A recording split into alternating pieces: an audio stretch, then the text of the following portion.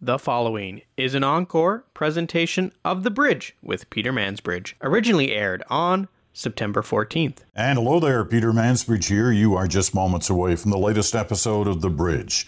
It's Smoke, Mirrors, and the Truth with Bruce Anderson.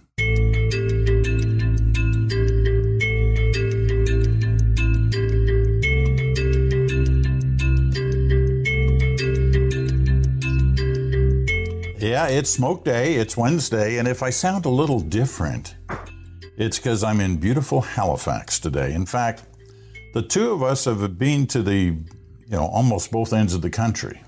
Not St. John's and Victoria, but Halifax and Vancouver this week.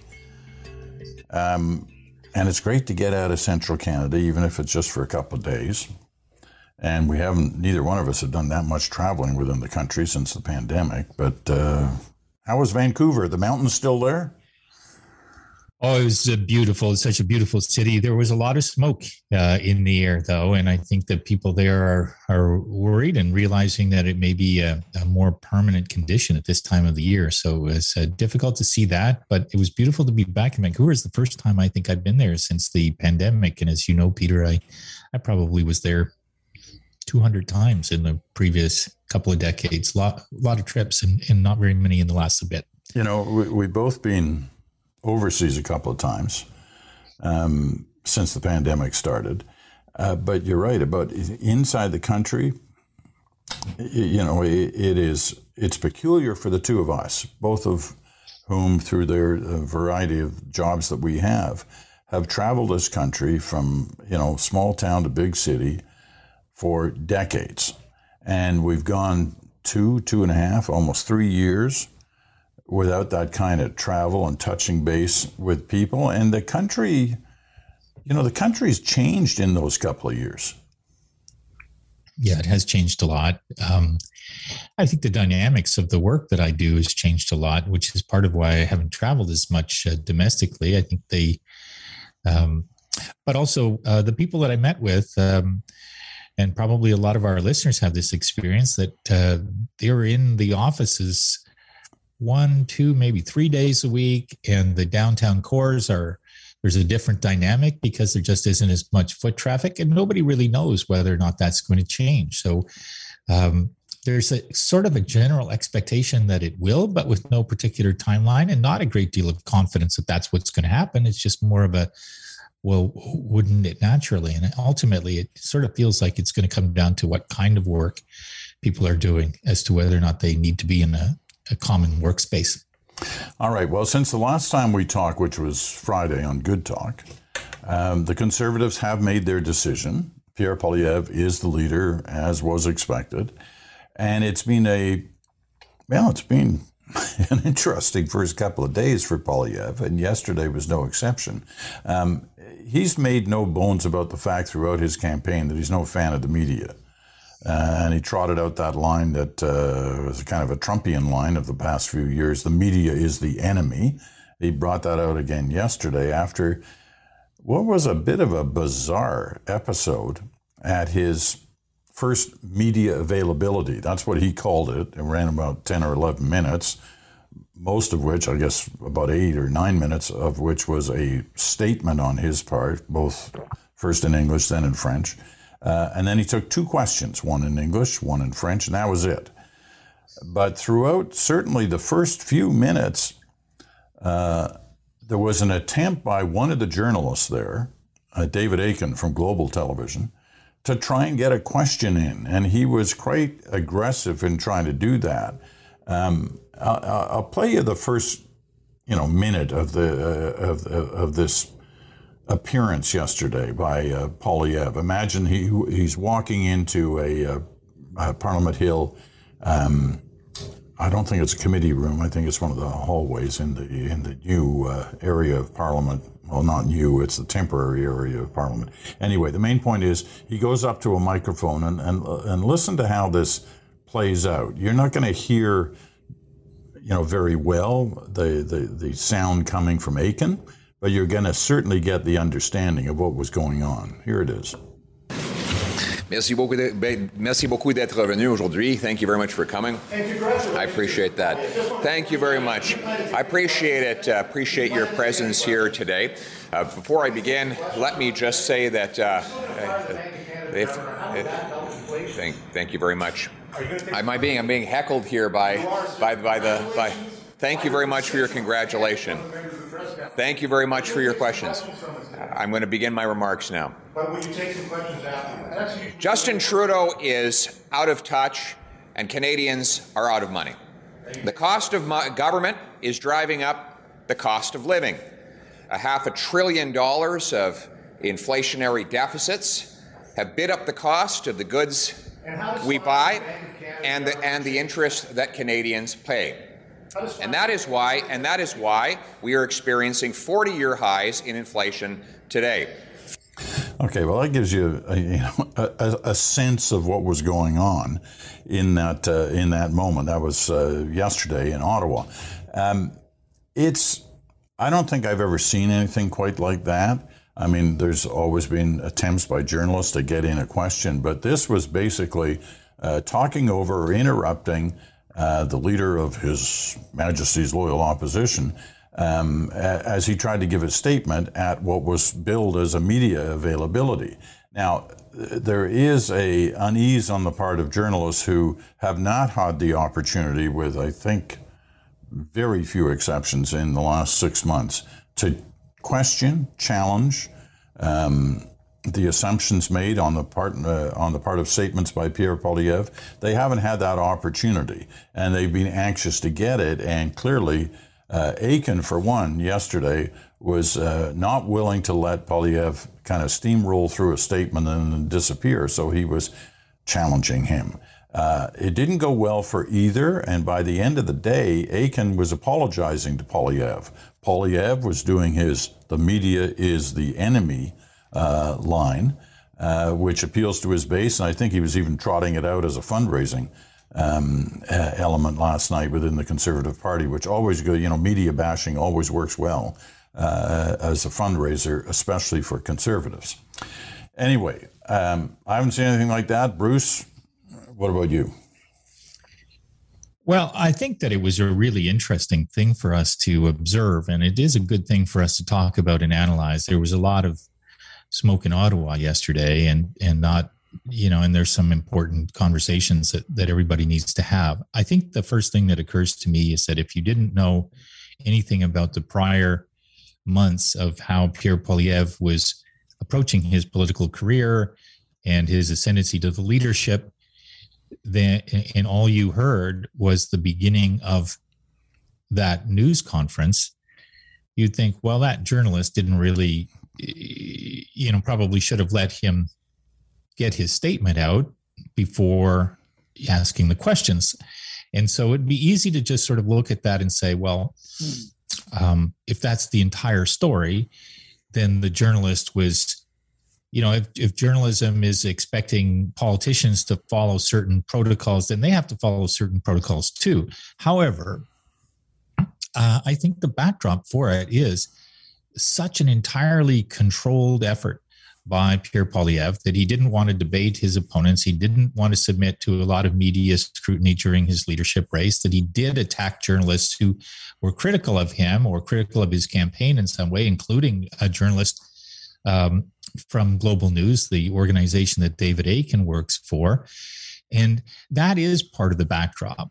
It was probably also clear, although I don't know this for sure, to David Akin that there were only going to be two questions, which, given the range of issues that exist in the country today and the legitimate role of the media to ask the new leader of the opposition what he thinks about them, the appointments that he made to the senior ranks surrounding him.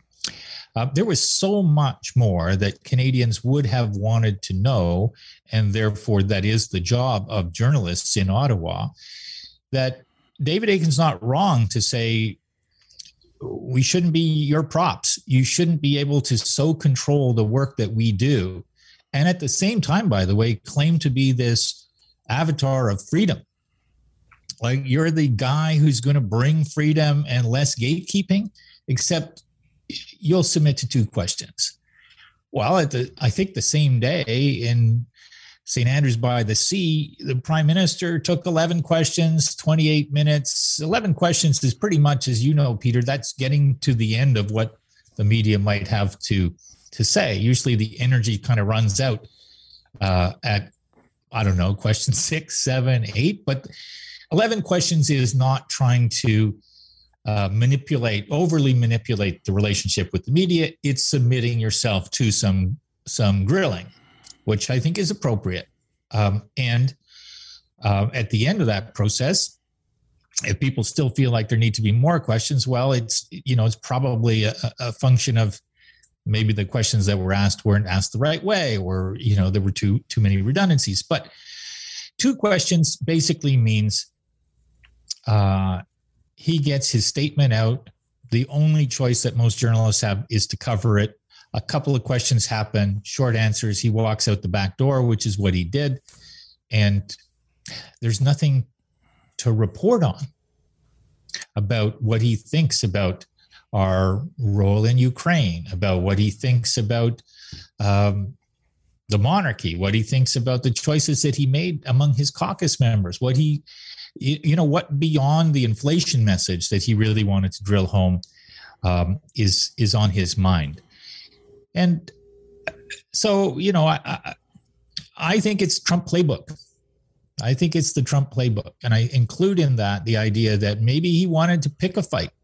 I don't think he particularly picked that one, but once he saw it happening, he ended up fundraising off it. As you say, he sent out fundraising messages saying the press are the enemy of what we're trying to do, basically. So send me money. And that's discouraging as a starting point. And it's certainly straight out of the Trump playbook, which, it's not the first time in the last 6 months he's used the Trump playbook. Worked for Trump. So far, it's worked for Poilievre. Saying there were 2 questions is being generous, really, because there was one in English, one in French. And especially if you're the electronic media, you're kind of limited to the one that's in the language that you use. You're not totally limited to that, but for the most part, you're limited to it. And therefore, there was, just one to work with, depending on which language you were in. The deeper point is, and I agree with you, he may have been looking for that opportunity yesterday. And knew it was going to come, especially if he was only going to do 2 questions. He knew that the end of the media availability was going to be a lot of people shouting, "You've only taken 1 question. You're only taking 2 questions. We've got a lot more. Come on, stay at the microphone." And that is, in fact, what happened. And he knew that was going to happen. Now, when I said he didn't, sit down for media availabilities during the Conservative leadership campaign, as far as I can tell, he only did 1 major sit-down in the whole time. And it wasn't with a journalist. It was with the, to say it in the nicest way, the very controversial University of Toronto Professor Jordan Peterson. But he said this during that interview. "The political media in the parliamentary press gallery are part of the establishment that finds me threatening because I'm upsetting the apple cart." So, sure, he's looking for these opportunities, and sometimes they're not hard to get. They just sort of happen right in front of him, to make that point and to lead him into this whole "the media is the enemy" thing, which is a popular phrase to use among a significant number of Canadians. Not the majority, not even close to the majority, I don't think. But there is an increasing number of Canadians who feel that there's something missing in what their media is doing for them. Now, whether they think they're the enemy or not, I think that may be a stretch. But he's playing to something that works for him in attacking the media. Yeah, I think this is a really crucial question. And we've talked about it a bunch in different ways over the last year or so, Peter, I think there are a few things that are going on. One is that the way in which a lot of journalists have kind of not just reporting responsibilities, but a life as commentators, as opinion presenters, as pundits, allows the audience to kind of come to the conclusion that some journalists may have a political agenda or a leaning or an affiliation or a preference, that sort of thing. And when we live in such polarizing times that people go, well, if I think that you're in favor of Donald Trump, I'm not going to trust anything that you have to say. That's not an unreasonable way for a citizen to react, right?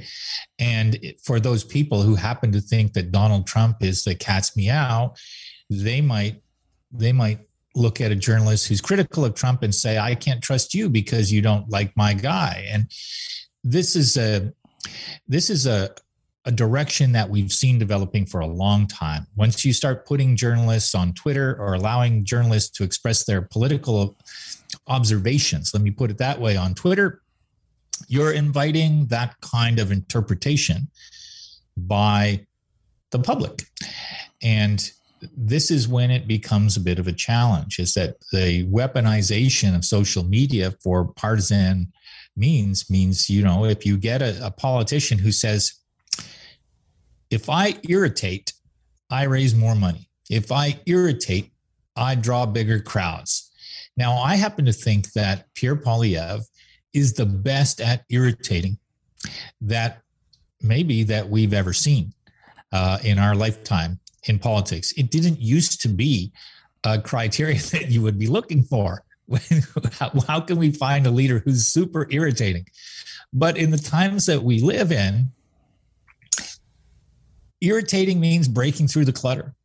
Irritating means saying things in a punchy way, a persuasive way. And even in the period that Pierre Poilievre used yesterday to prosecute his message about inflation, I know that if I was a government minister listening to that, I would say he's a more effective communicator than almost anyone on our side. His messages cut through. He talked about things in a way that people could relate to.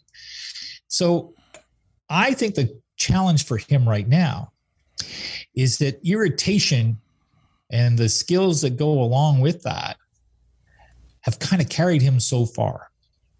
And he probably he's probably capable some days of looking at it and saying, if I just keep following that playbook, then the Trump version of it from a fundraising standpoint, that's going to work out really well for me. I don't think that's true in Canada. I think there's a ceiling on how many people will endorse, embrace, go along with, accept that idea of political leadership. I can't guarantee it.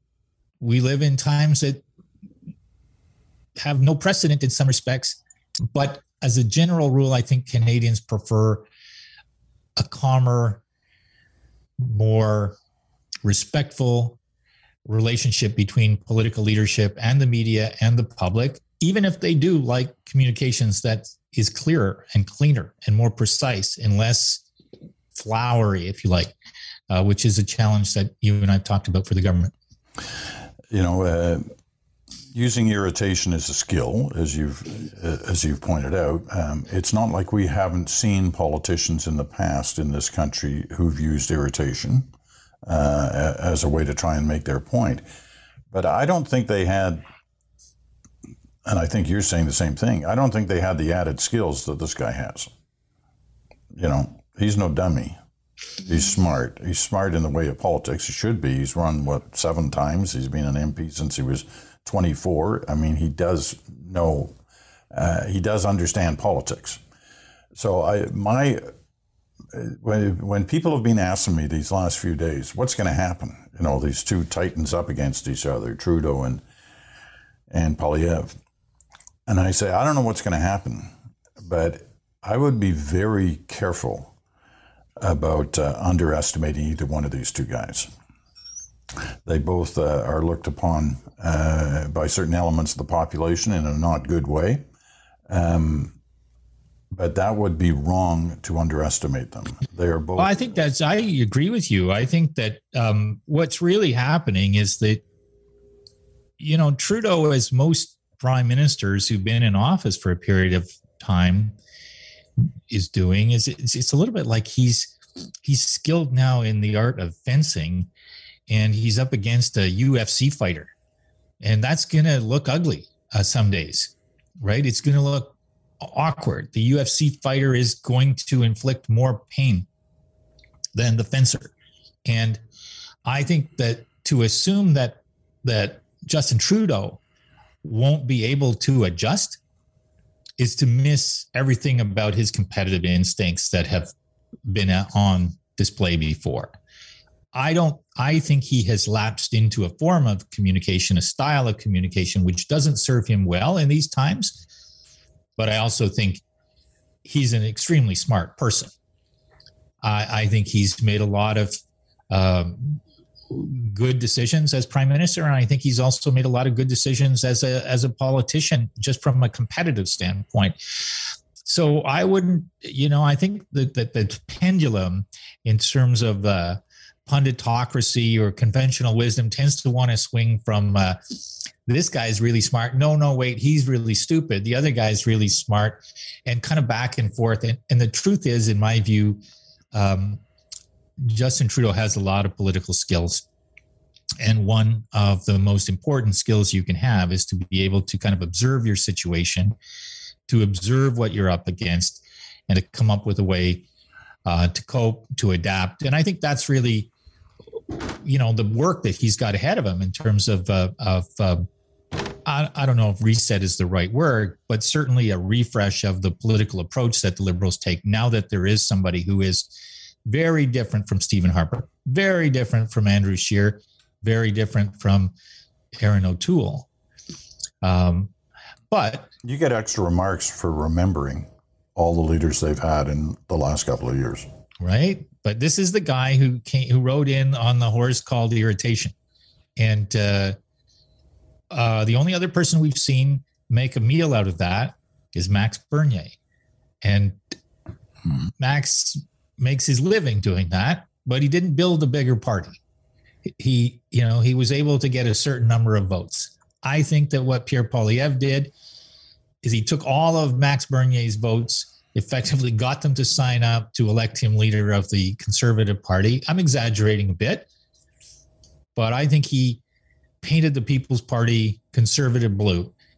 And it remains to be seen if that horse called Irritation is going to carry him much further. And part of that is going to be on Trudeau. Will Trudeau allow that to happen, or will he meet that challenge in a very direct and effective way? Okay. I mean, one last question on this issue, and that is whether or not history tells us that you can win by making the media the enemy.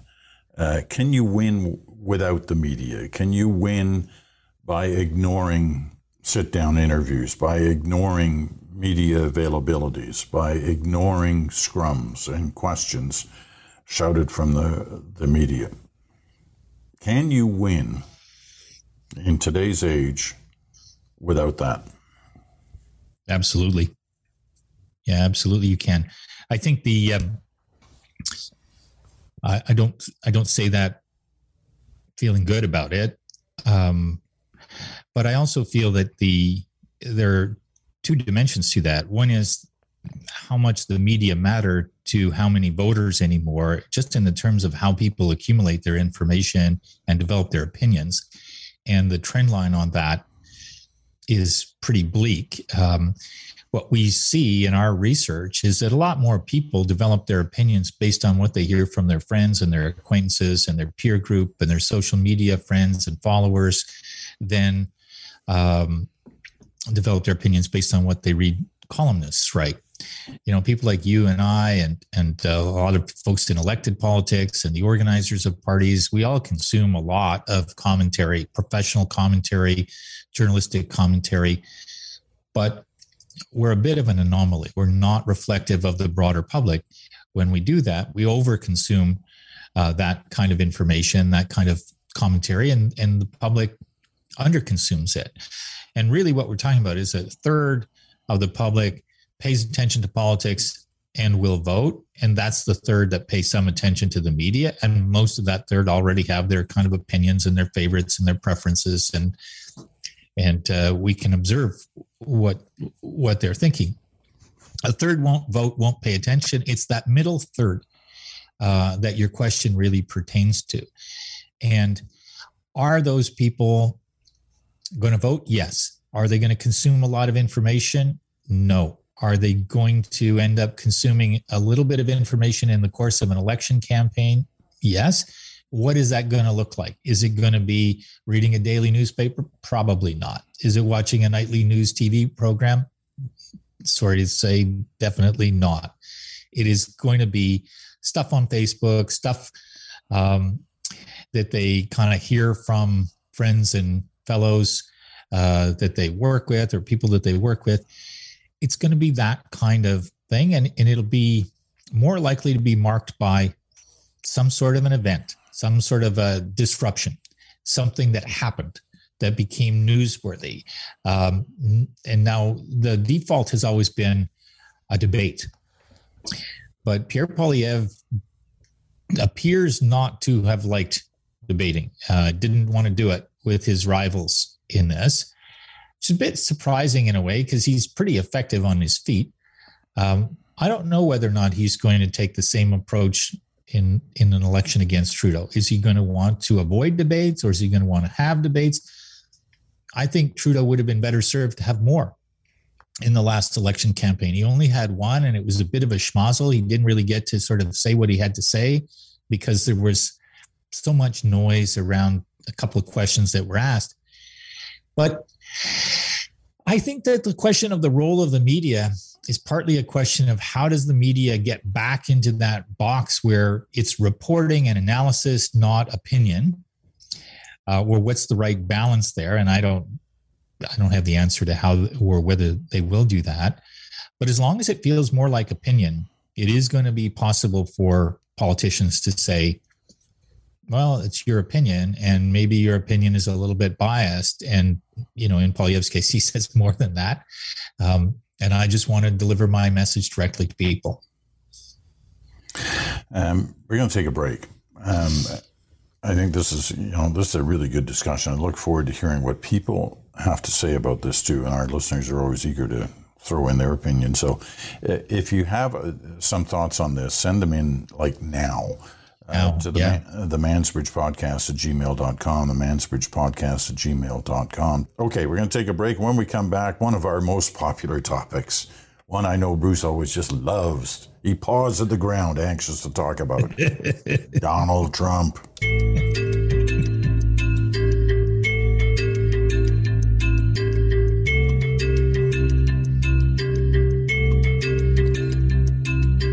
And welcome back. Peter Mansbridge here in Halifax on this day. This, in a way, relates to the first half of Smoke, Mirrors, and the Truth today, which is the questions about the media and how it handles, important issues and how it handles interviews. I've got a 1-minute clip from an interview that was done with Jared Kushner, and we know who that is. That's the son-in-law married to Ivanka Trump. Of the former President of the United States, the one-term, twice impeached President of the United States, Donald Trump. One of the things that throughout this whole Mar-a-Lago issue about the documents that were seized from his residence in Florida, classified, top secret, et cetera, you know the story, is that nobody from the Trump orbit, as they call it, has been out front, defending him with the kind of vigor that we've seen in past times. There have been a couple, but not many. So Jared Kushner is selling a book. Like, who isn't selling a book? So he was doing an interview on a book with Sky News' Kay Burley. And it's interesting to listen to this for a couple of reasons. I'm not going to tell you what those reasons are until you listen to it. So here's a minute out of that interview. Here we go. Peace shattered there, very tranquil place for the family. Peace shattered by an FBI raid. Why did the president take home top secret documents?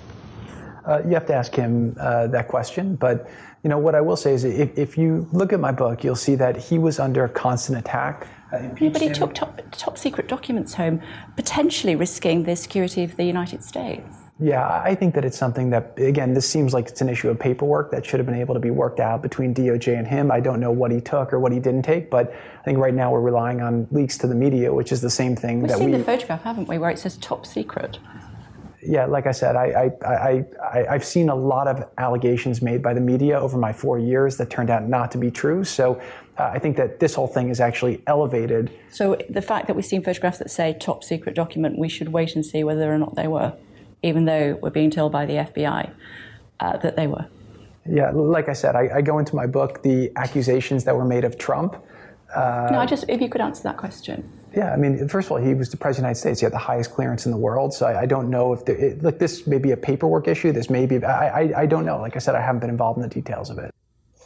Well, full marks to Kay Burley, because she didn't let him get away with too much. Although I'll say this, 1 minute, and he manages to plug his book twice in an interview about his father-in-law's,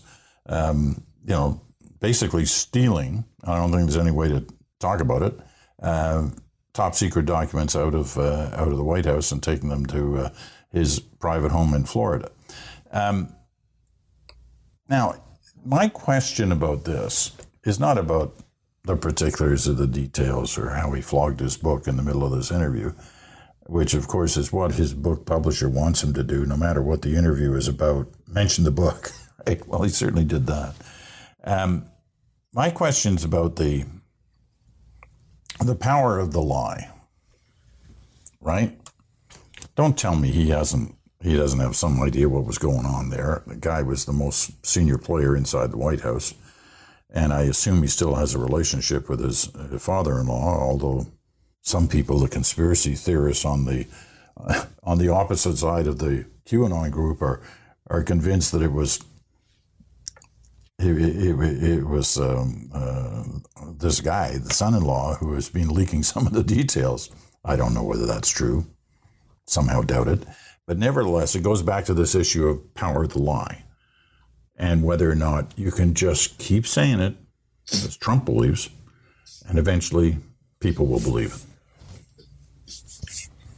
Yeah. So when I watched this thing 2 or 3 times. I was on a long flight and the Wi-Fi was good. So I watched it a couple of times because I thought, well, it is kind of a masterclass by that journalist to just keep on sort of saying, well, but let me just stop you there and ask this question again.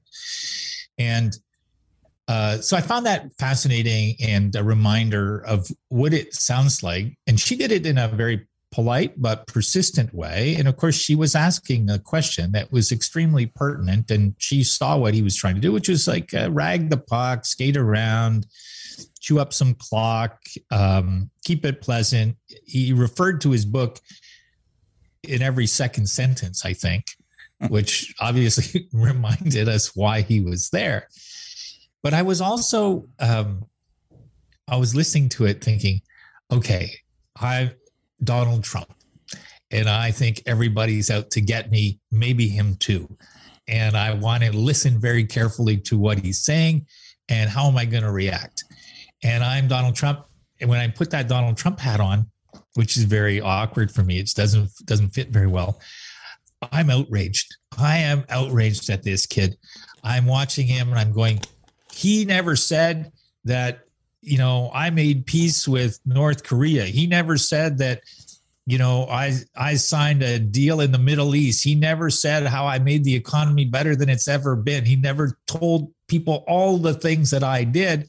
Instead, and he never said I was entitled to those documents because I had declassified them, and everybody just, go about your business and leave this man alone. He's a brilliant genius who should be our president again. None of that was on offer from Jared. What was on offer was, I don't know. Now, you could say that he was given legal advice because maybe he does know, and he doesn't want to get caught up in this obstruction of justice question, which is swirling around all of them. But he could have said, I don't know about that, but also here's some reasons to admire Donald Trump, which he didn't do. So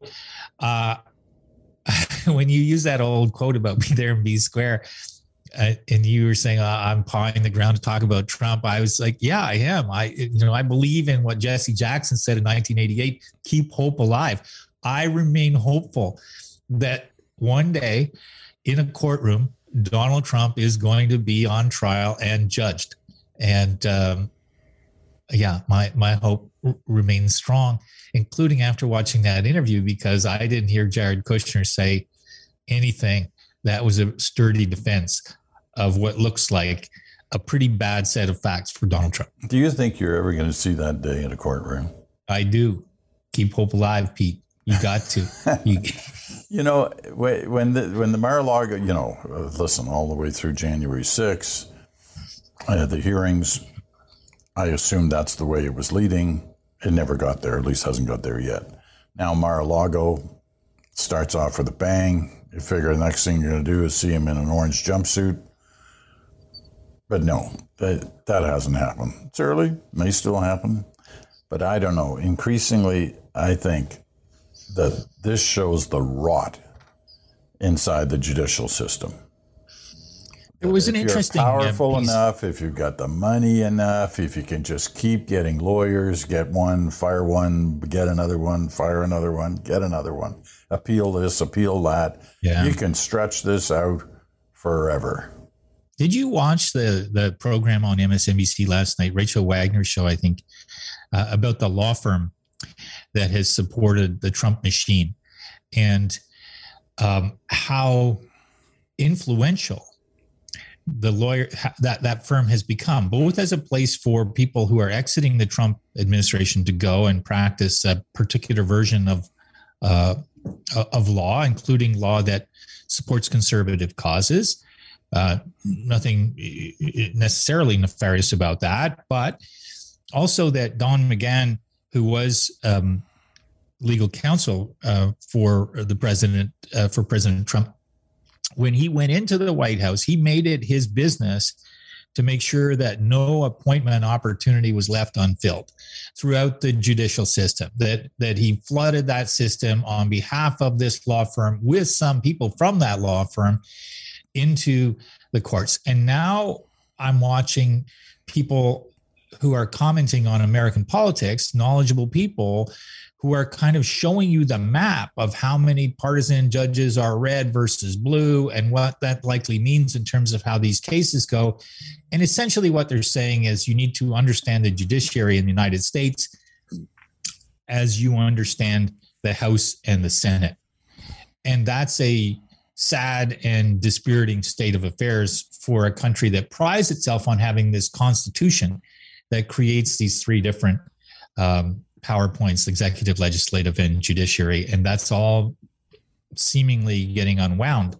And that might be the reason why your prediction, and let's call it what it is, a prediction, because if it doesn't come true, there'll be that moment down the road, Peter, when you're going to have to get that crow sandwich into your mouth, and we're all going to like watching that again.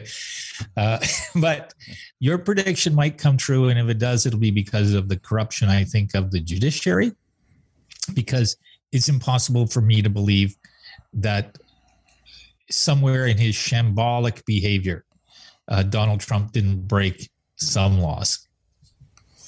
You know, for those who want Trump in jail, they will embrace my prediction because of the streak I'm on of losing on predictions. They will say, this is great. This is the best thing that's happened. Obviously, the guy's going to jail.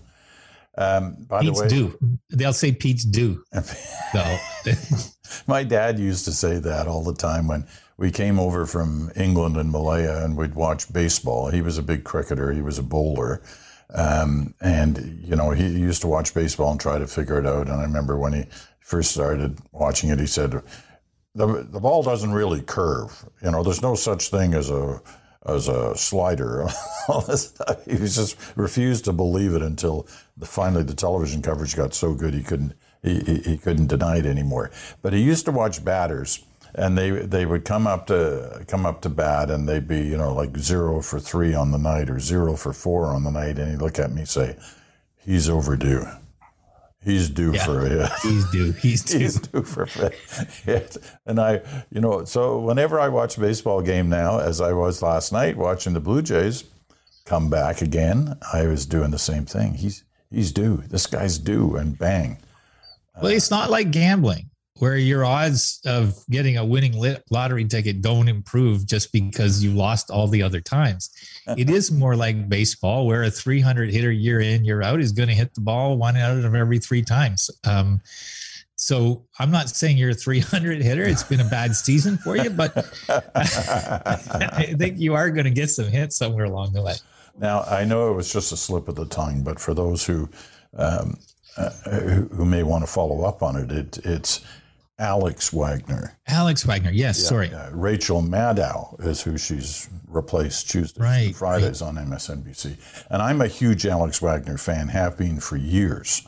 And glad to see her she's still getting used to the position, but she's a smart, tough journalist. And this was a good piece. It was based on a book that has just been released about this law firm and the role that it has played in reshaping U.S. politics. And so last night's was a particularly good segment. Good. And this has been a good segment, too. I appreciate all your comments on all the subjects we dealt with today, and look forward to hearing you later in the week when Chantel joins us on Friday. All right, that's it for this day. I'm Peter Mansbridge. Thanks so much for listening. We'll talk to you again in 24 hours.